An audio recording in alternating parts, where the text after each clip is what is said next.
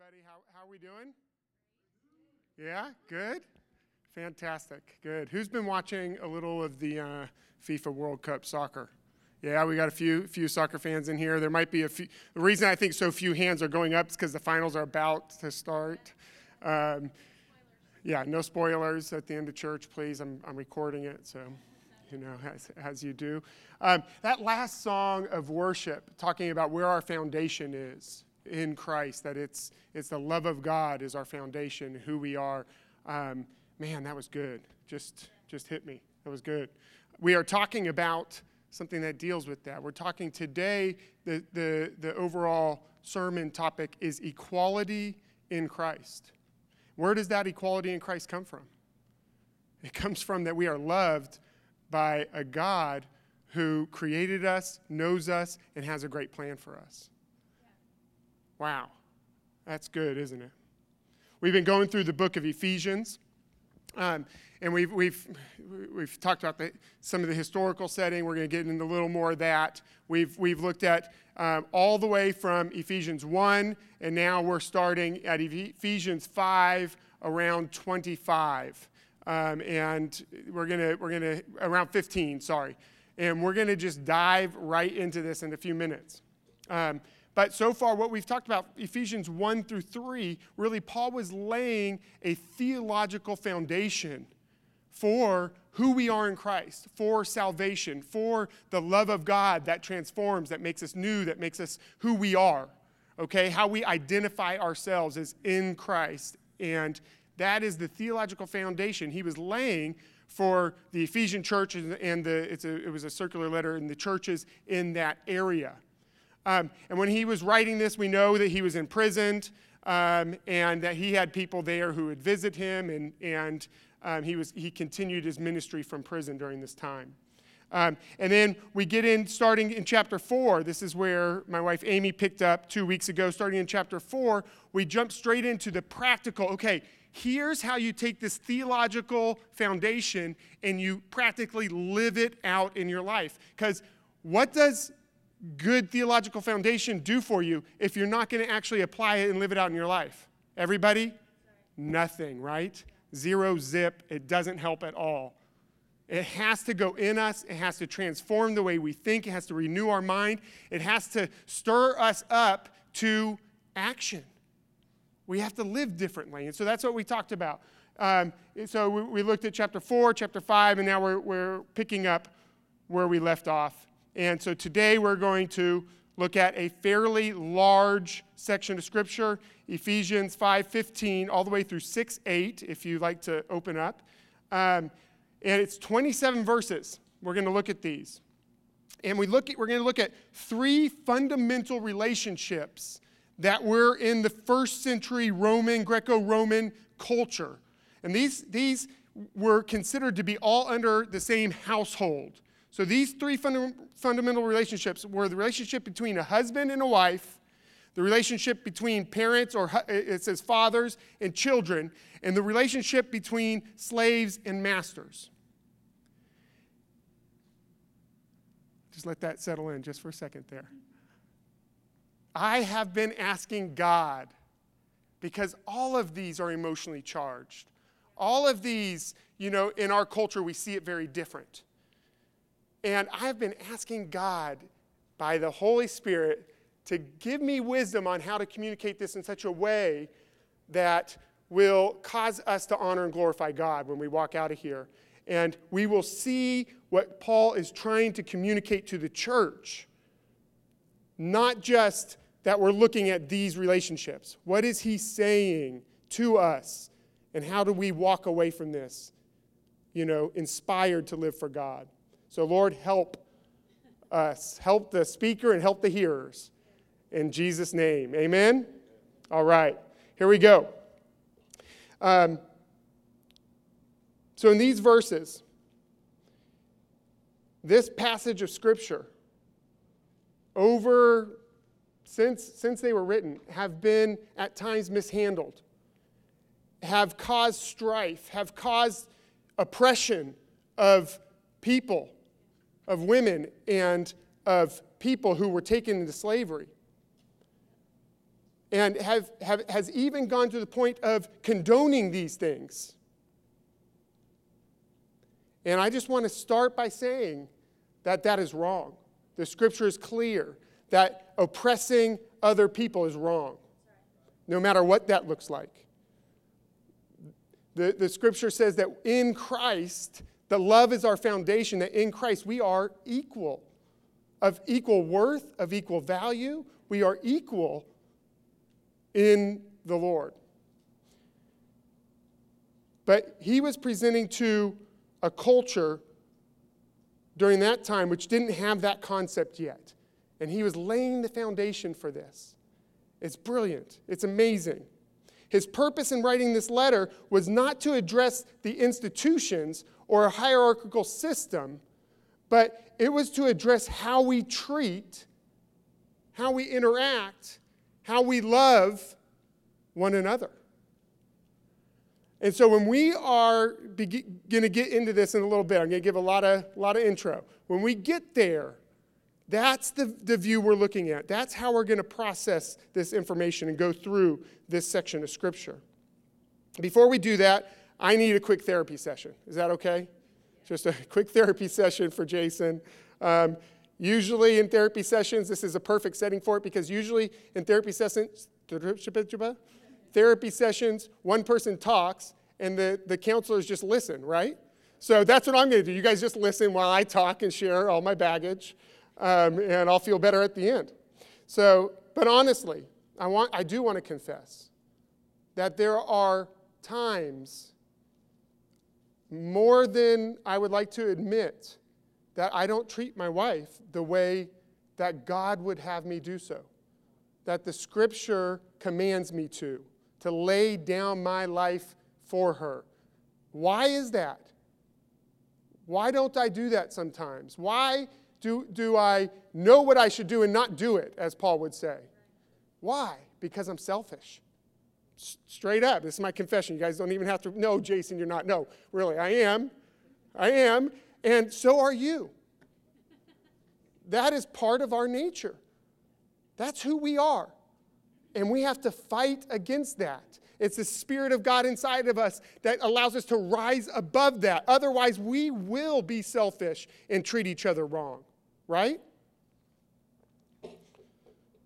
Also, sometimes, and my wife will attest to this, sometimes I exasperate my children. Parents, has that happened before? Right? Where it was not needed. I have done that. I confess. I stir the pot, my wife says, especially with my youngest child, because she's just like me. Right? Sometimes I treat people with less patience, respect, and honor than they deserve. Sometimes I have found myself internally wrestling with treating people of lower social economic status wrongly, or with not quite as much respect or honor.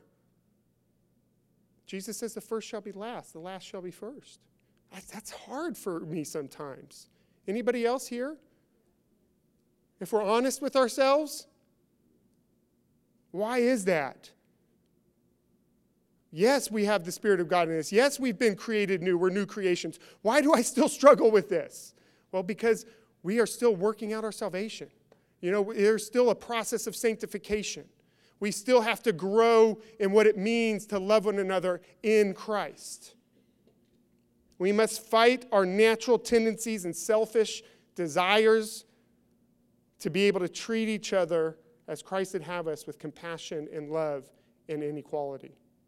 In equality, not inequality. Yeah? Okay. So that's why Paul in Ephesians and throughout his writings over and over and over, should I keep going? And over again, tells us how to walk. He says, walk in such a way that is pleasing to God. Walk in such a way that it's in the way of love. Walk in the way of love, he said. He said, walk what? to walk worthy of our calling. Amy preached 2 weeks ago, talking about that worthy had this idea of weight, that Christ died for us, and that is weighty. And that our calling, because of what God has done, is weighty. And how we live has weight and substance. And we have to live in such a way that reflects the weight of what Christ has done for us.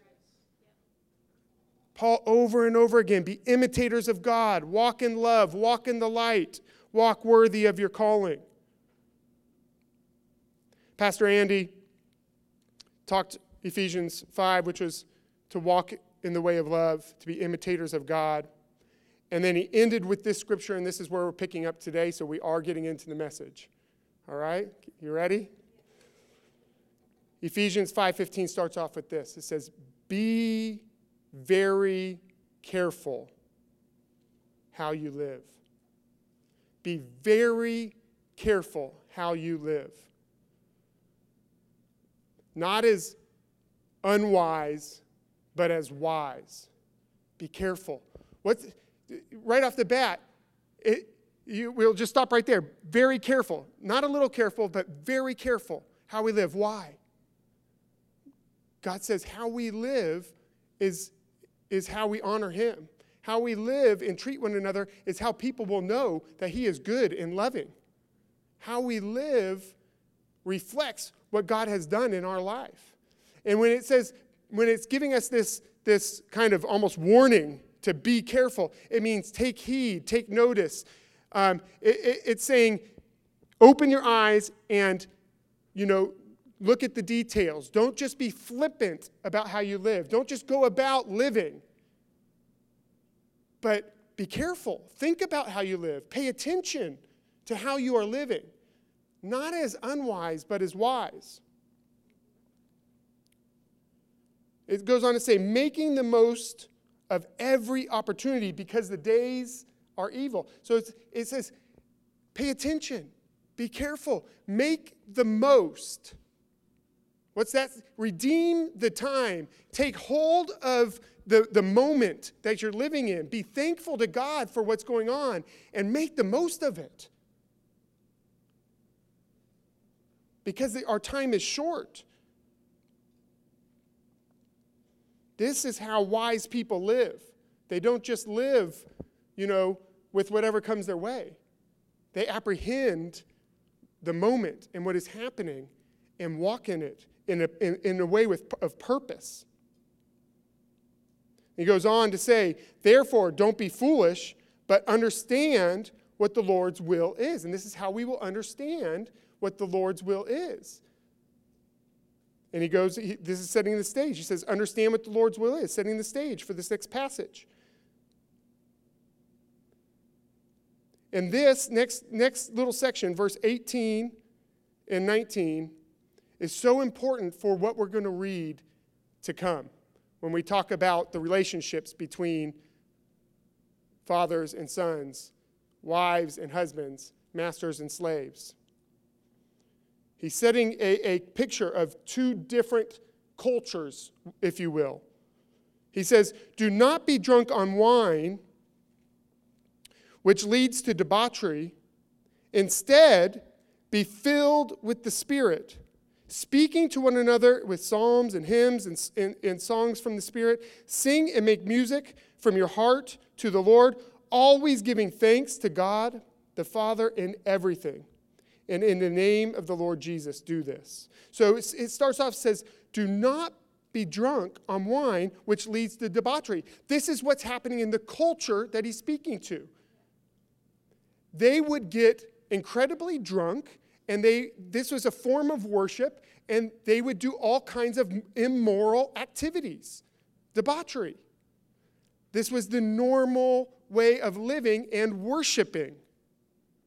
And so then Paul gives a whole different picture of the way we should embrace a new way of living and worshiping.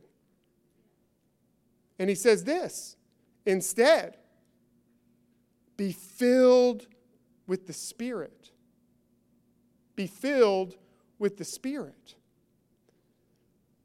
God has when we give our life to Jesus, he comes and he lives inside of us. The scripture says we become his temple, that we become his children, that we are his, bought with a dear price. Be filled with the Spirit of God. Don't quench it and live however you want. Be directed by the Spirit of God that's in you, and that can come upon you. Be filled with the Spirit, speaking to one another in psalms, hymns. And so this is, instead of immorality, encourage one another. Speak to one another. Lift up one another. Build one another up. Worship with one another. Sing with one another. What a incredible, dichotomy. Just this image of here's what's going on. Here's how you should live. Be filled with the Spirit. And if you are, this is how you will live. Verse 20 says, always giving thanks to God the Father for everything in the name of the Lord Jesus Christ. Be filled with the Spirit. Encourage one another. Give thanks to God. There is one Spirit which governs all men and women and children. God says there's one Spirit that lives in all of us. We are bought with a price by the Spirit who comes and transforms and renews every single one of us, no matter what race, what culture, no matter how old or how young. It is one Spirit. Galatians 3:26-28 says, so in Christ you are all children of God through faith. Thank you, Jesus.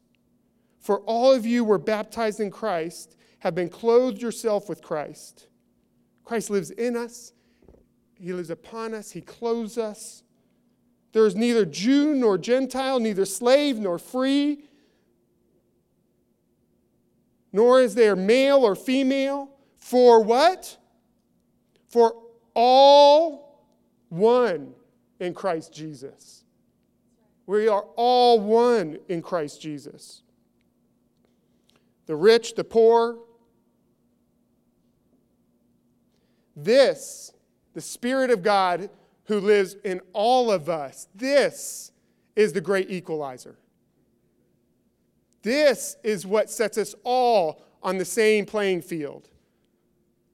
It's that Christ has died for us, paid the greatest price so that he can come and live inside of us and make us his own.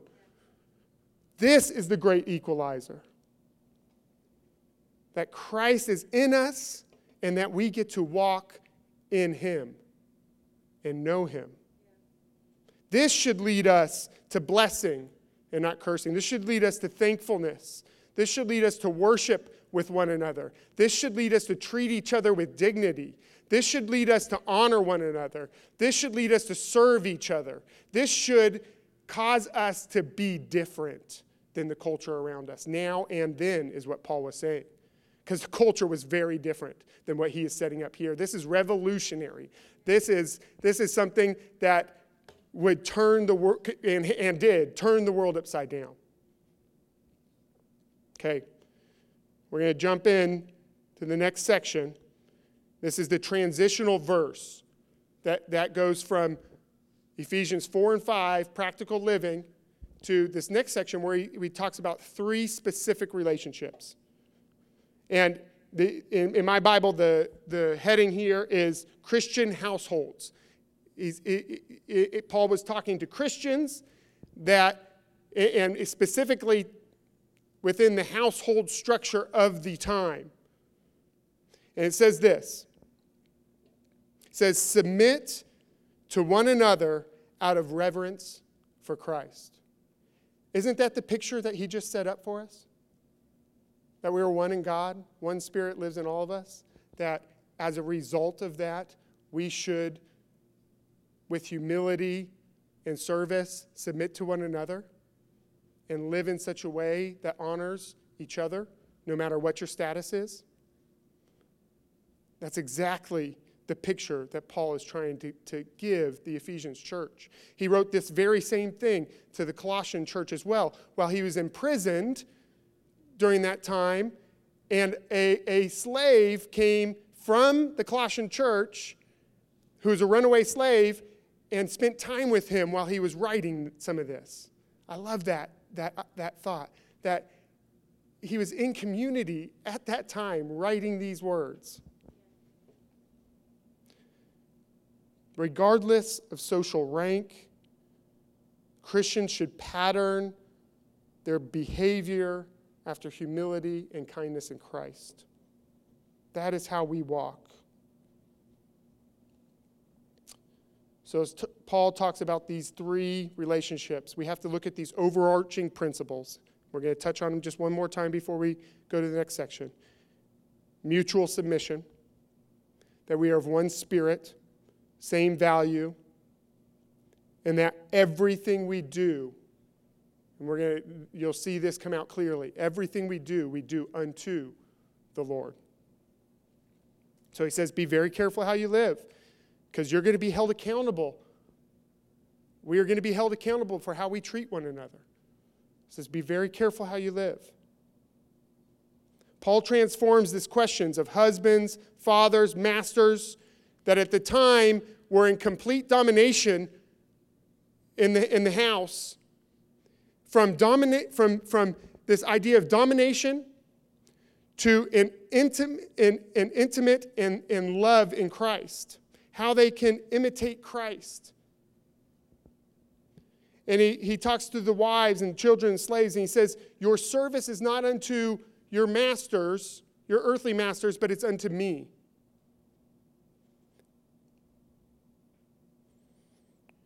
I want this to kind of frame some of our thinking. Here's what Jesus said in Matthew 7:12. What you wish that people would do to you, do so to them, for this is the law and the prophets. I love that. He's like, this is the golden rule, right? I mean, everybody knows this one. As you would have somebody do to you, do also to them. That just makes sense. Everybody gets that. It's like, yeah, of course that's how we should live. But he goes one step further. He says, this sums up all of the law and the prophets. Do this. It's kind of like when he says, love God and love each other, and you will have fulfilled all of the law and the prophets. Right? Whew. Yeah. Let's endeavor to live that way. All right, so the household of the first century in the Greco-Roman world was a hierarchical system. So it was hierarchical. The adult male was firmly entrenched at the top of his wife, of the children, and of the slaves. And again, I want to make sure and get this out there, that that's wrong. This was not a godly system. And Paul doesn't actually try to break down this system outright, even though it wasn't godly. What he does do is he speaks into it to Christians on how we should live within the structures of that society. So here we go. Verse 22. And women, hang with me. Wives, submit yourselves to your own husbands as you do to the Lord. For the husband is the head of the wife, as Christ is the head of the church, his body, of which he is the Savior. Now, as the church submits to Christ, so also wives should submit to their husbands in everything.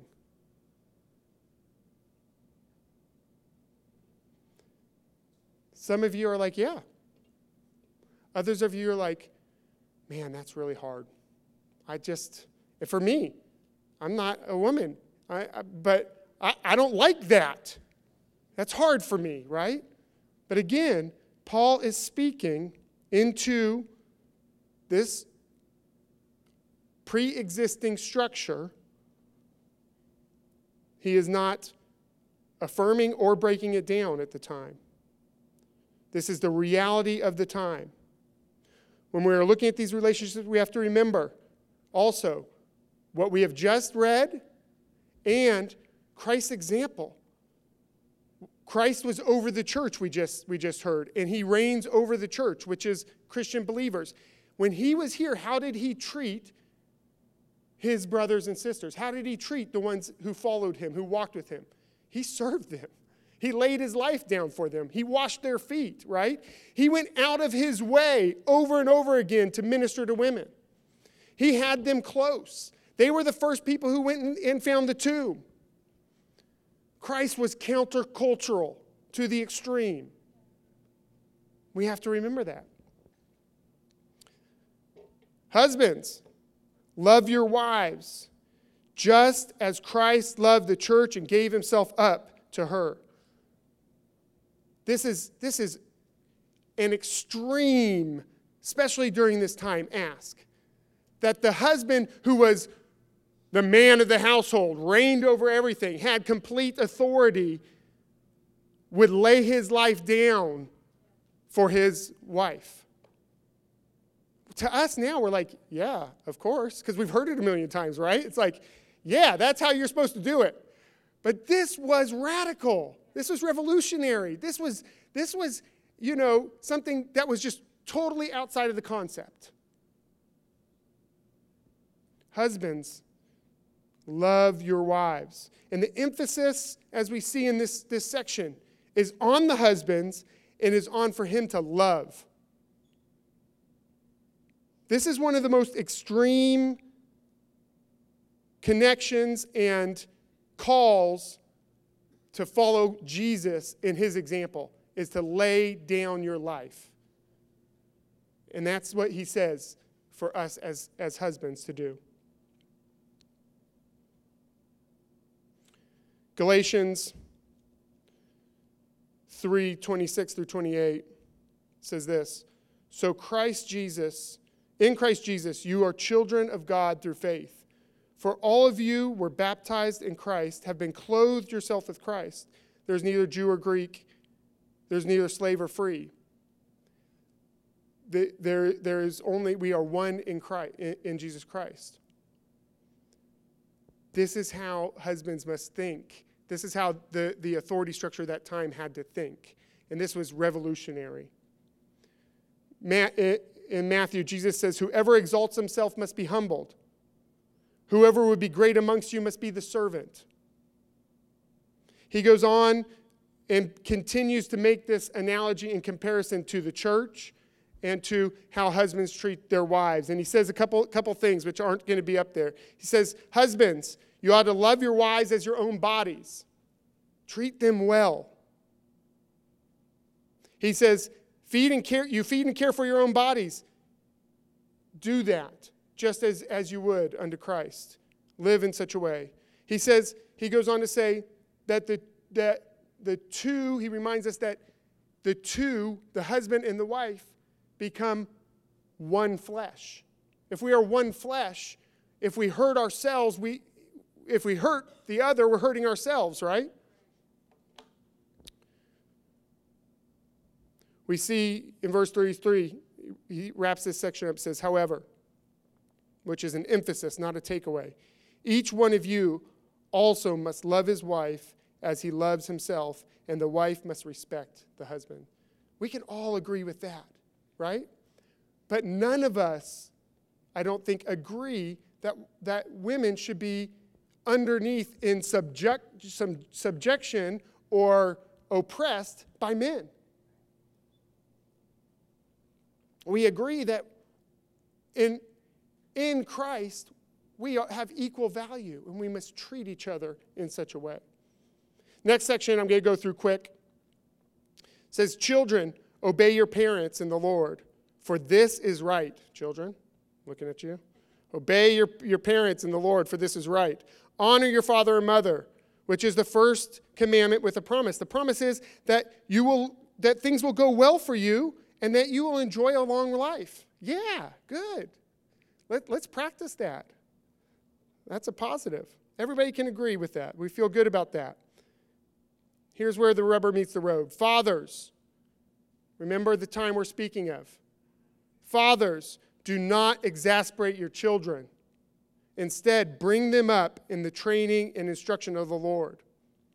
Synonym for exasperate is infuriate, to anger, to annoy, to irritate, to madden, to enrage, to antagonize, to provoke, to irk, to vex. I have done all those things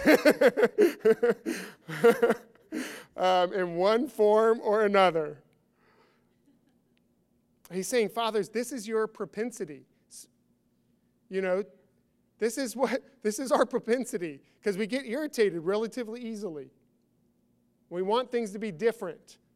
And he's saying, fathers, control yourselves, walk in the Spirit, value your children as they should be. This is for all parents, really. He says in Colossians, the parallel verse is, do not embitter your children or they will become discouraged. Yeah, right? We would damper their spirits. That's not what we want.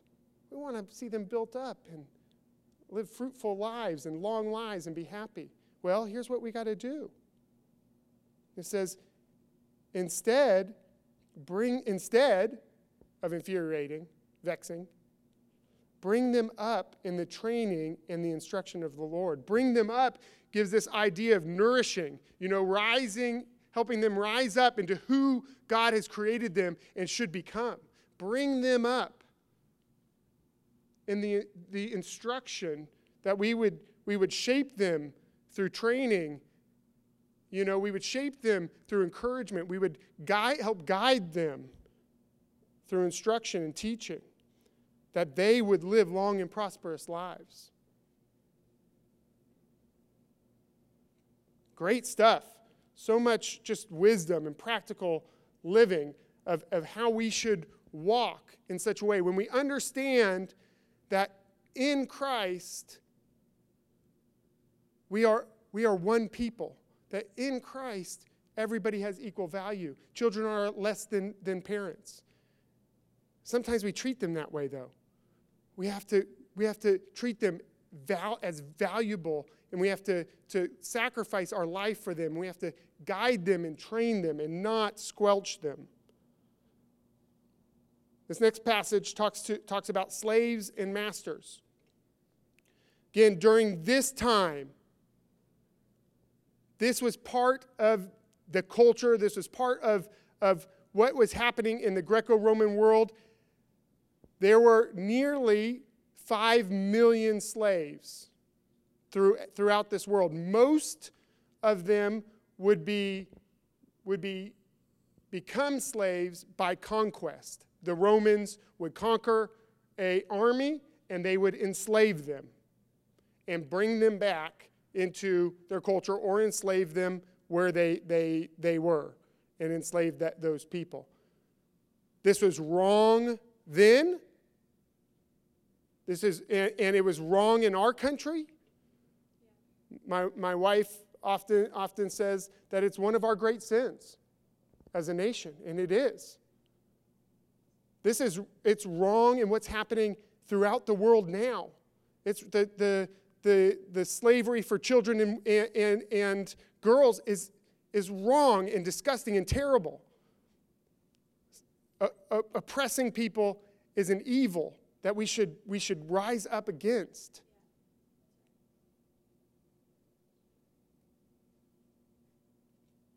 But here, Paul is not addressing the institution and the hierarchy of this family structure yet. He's laying seeds of how in Christ, as Christ followers, we're supposed to treat one another. And he does that here when talking to slaves and masters.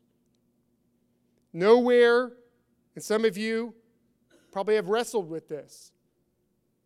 And I have wrestled over this last week with this, trying to understand why the Bible, nowhere in the New Testament or the Old Testament, does not outright condemn this. I don't have a good answer for that. I do know that during the time, it was so ingrained in the culture that to address that and tried to build a church would probably have, caused destruction to both of them, potentially. We can hypothesize about why this was, but Paul didn't in here. But what he did do throughout these relationships was he addressed the actual people and how they are to relate to one another.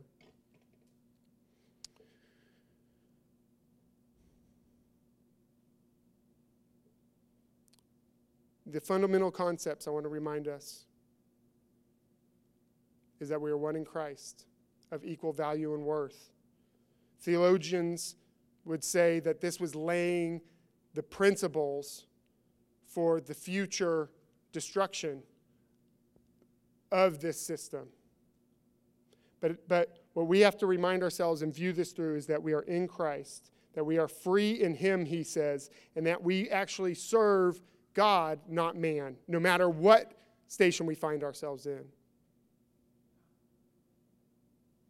I love, again, I'm going to refer back, that Paul, when writing Colossians, which goes through almost the exact same section that we're going to read in a second, Paul, when writing Colossians, most likely had Onesimus, who was a runaway slave, who had taken wealth from Philemon, who was in the church in Colossians, and was with him at the time. And Paul says, Onesimus has become a brother in the Lord, that he gave his life to him. I have discipled him, and I love him like a son.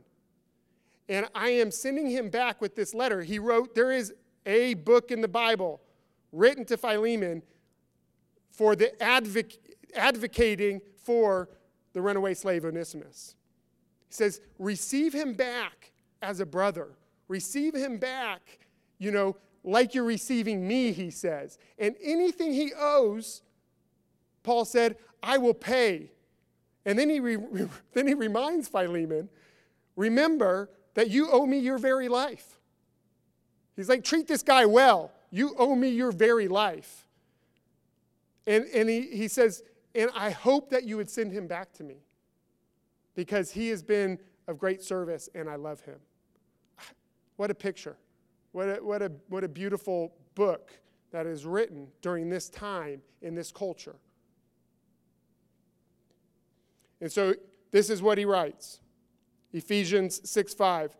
Slaves, obey your earthly masters with respect and fear and with sincerity of heart, just as you would obey Christ. The emphasis here is obeying Christ. Obey them not only obey them not only to win favor in their eyes, when their eye is on you, but as slaves of Christ, doing the will of God from your heart. Serve wholeheartedly, as if you were serving the Lord, not people, because you know that the Lord will reward each one for whatever good they do, whether they are slave or free.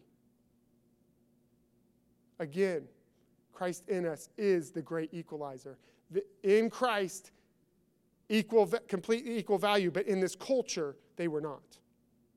And these slaves were of every race. These slaves often were Romans or Greek people who were there, who maybe were socially, economically unable to provide for themselves and put themselves into indentured service.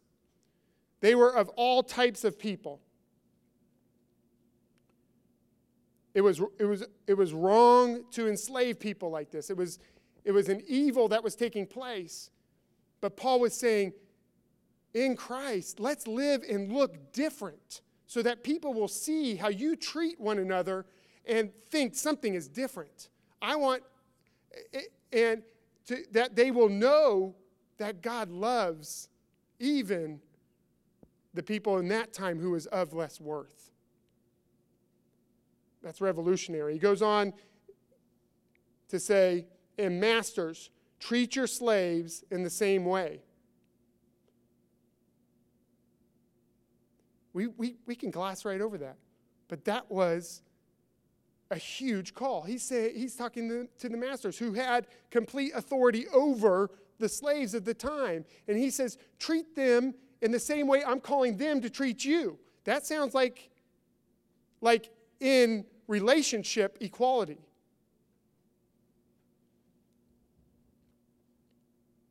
Do not threaten them, since you know that he who is both their master and yours in heaven, and there is no favoritism with him.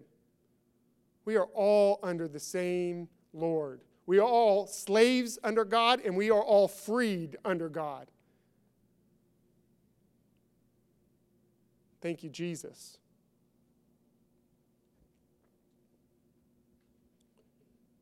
Colossians 3:11 says, a renewal says this, renewal in which there is no distinction, that the Spirit has given a renewal that there is no distinction between Greek or Jew, circumcised and uncircumcised, barbarian or freeman. 1 Corinthians goes on to say, for by the Spirit we are all baptized into one body, whether Jew or Greek, whether slave or free, we are made to drink of the same Spirit. Over and over and over again, Paul writes, in Christ we are one. In Christ we need to recognize that we are brothers and sisters. In Christ, we need to make sure that we treat each other with honor, with dignity, with respect, with love. Some of you might find yourself in a bad work situation where somebody is lording over you. Treat them with dignity and honor. Be countercultural. Husbands and wives, you might be having a difficult time right now. There might be some tension. Humble yourselves. Love each other as Christ loved the church and gave himself for her. Submit to one another in all things.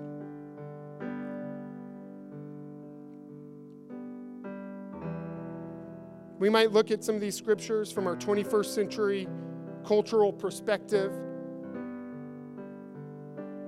and say, we might say, man, that what is being talked about between men and women, that's antiquated.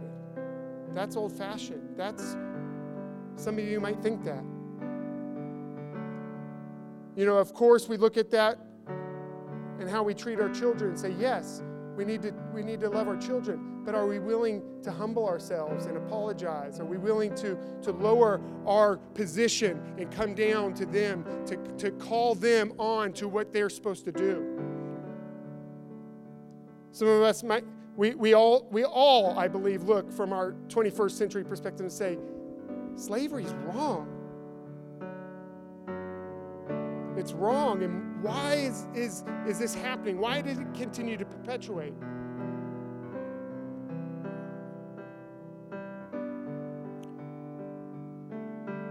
Paul didn't attack the system. He didn't attack the hierarchical institutions. But what he did was he radically changed the way people were supposed to treat one another. He radically changed the actual relationships and positions within these structures in the church. And we, as Christ followers, like I confessed earlier, we all struggle with this. We all struggle to submit to one another. We all struggle to walk in humility. We all struggle to treat each other with honor and respect and dignity. We have to remember back the weight that Christ has died for us. It's weighty. And we have to endeavor to live by the Spirit of God and to walk in such a way that is worthy of what Christ has done for us. That's why he says in the very beginning, he says, be very careful. Be very careful how you live. Not like this, but like this, filled with the Spirit. Blessing each other, singing hymns, encouraging each other. That set the stage for everything that we just talked about. That is how, in Christ, Jew, Greek, slave, freedman, black, white, Hispanic, Asian, That's how we're supposed to walk and treat each other. That we are one in God. Be careful how we live. Would you stand? God cares. He cares how we treat our spouses. Are we humbling ourselves? Are we encouraging them? Are we lifting them up in the Lord? He cares how children treat their parents and parents treat their children.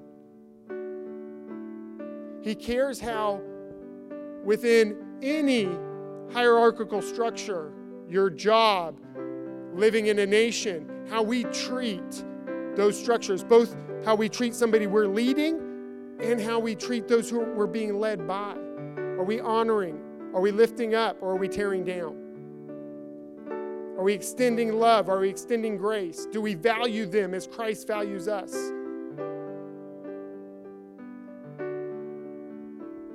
Lord, help us.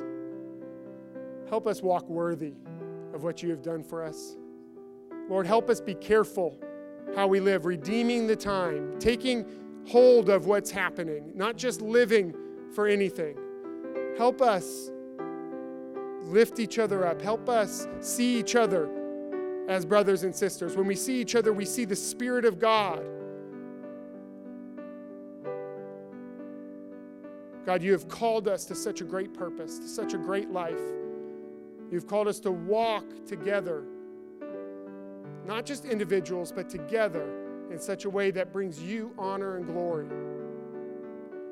Empower us, God. You have filled us, and I pray today you would empower us to walk in this way. In Jesus' name, amen.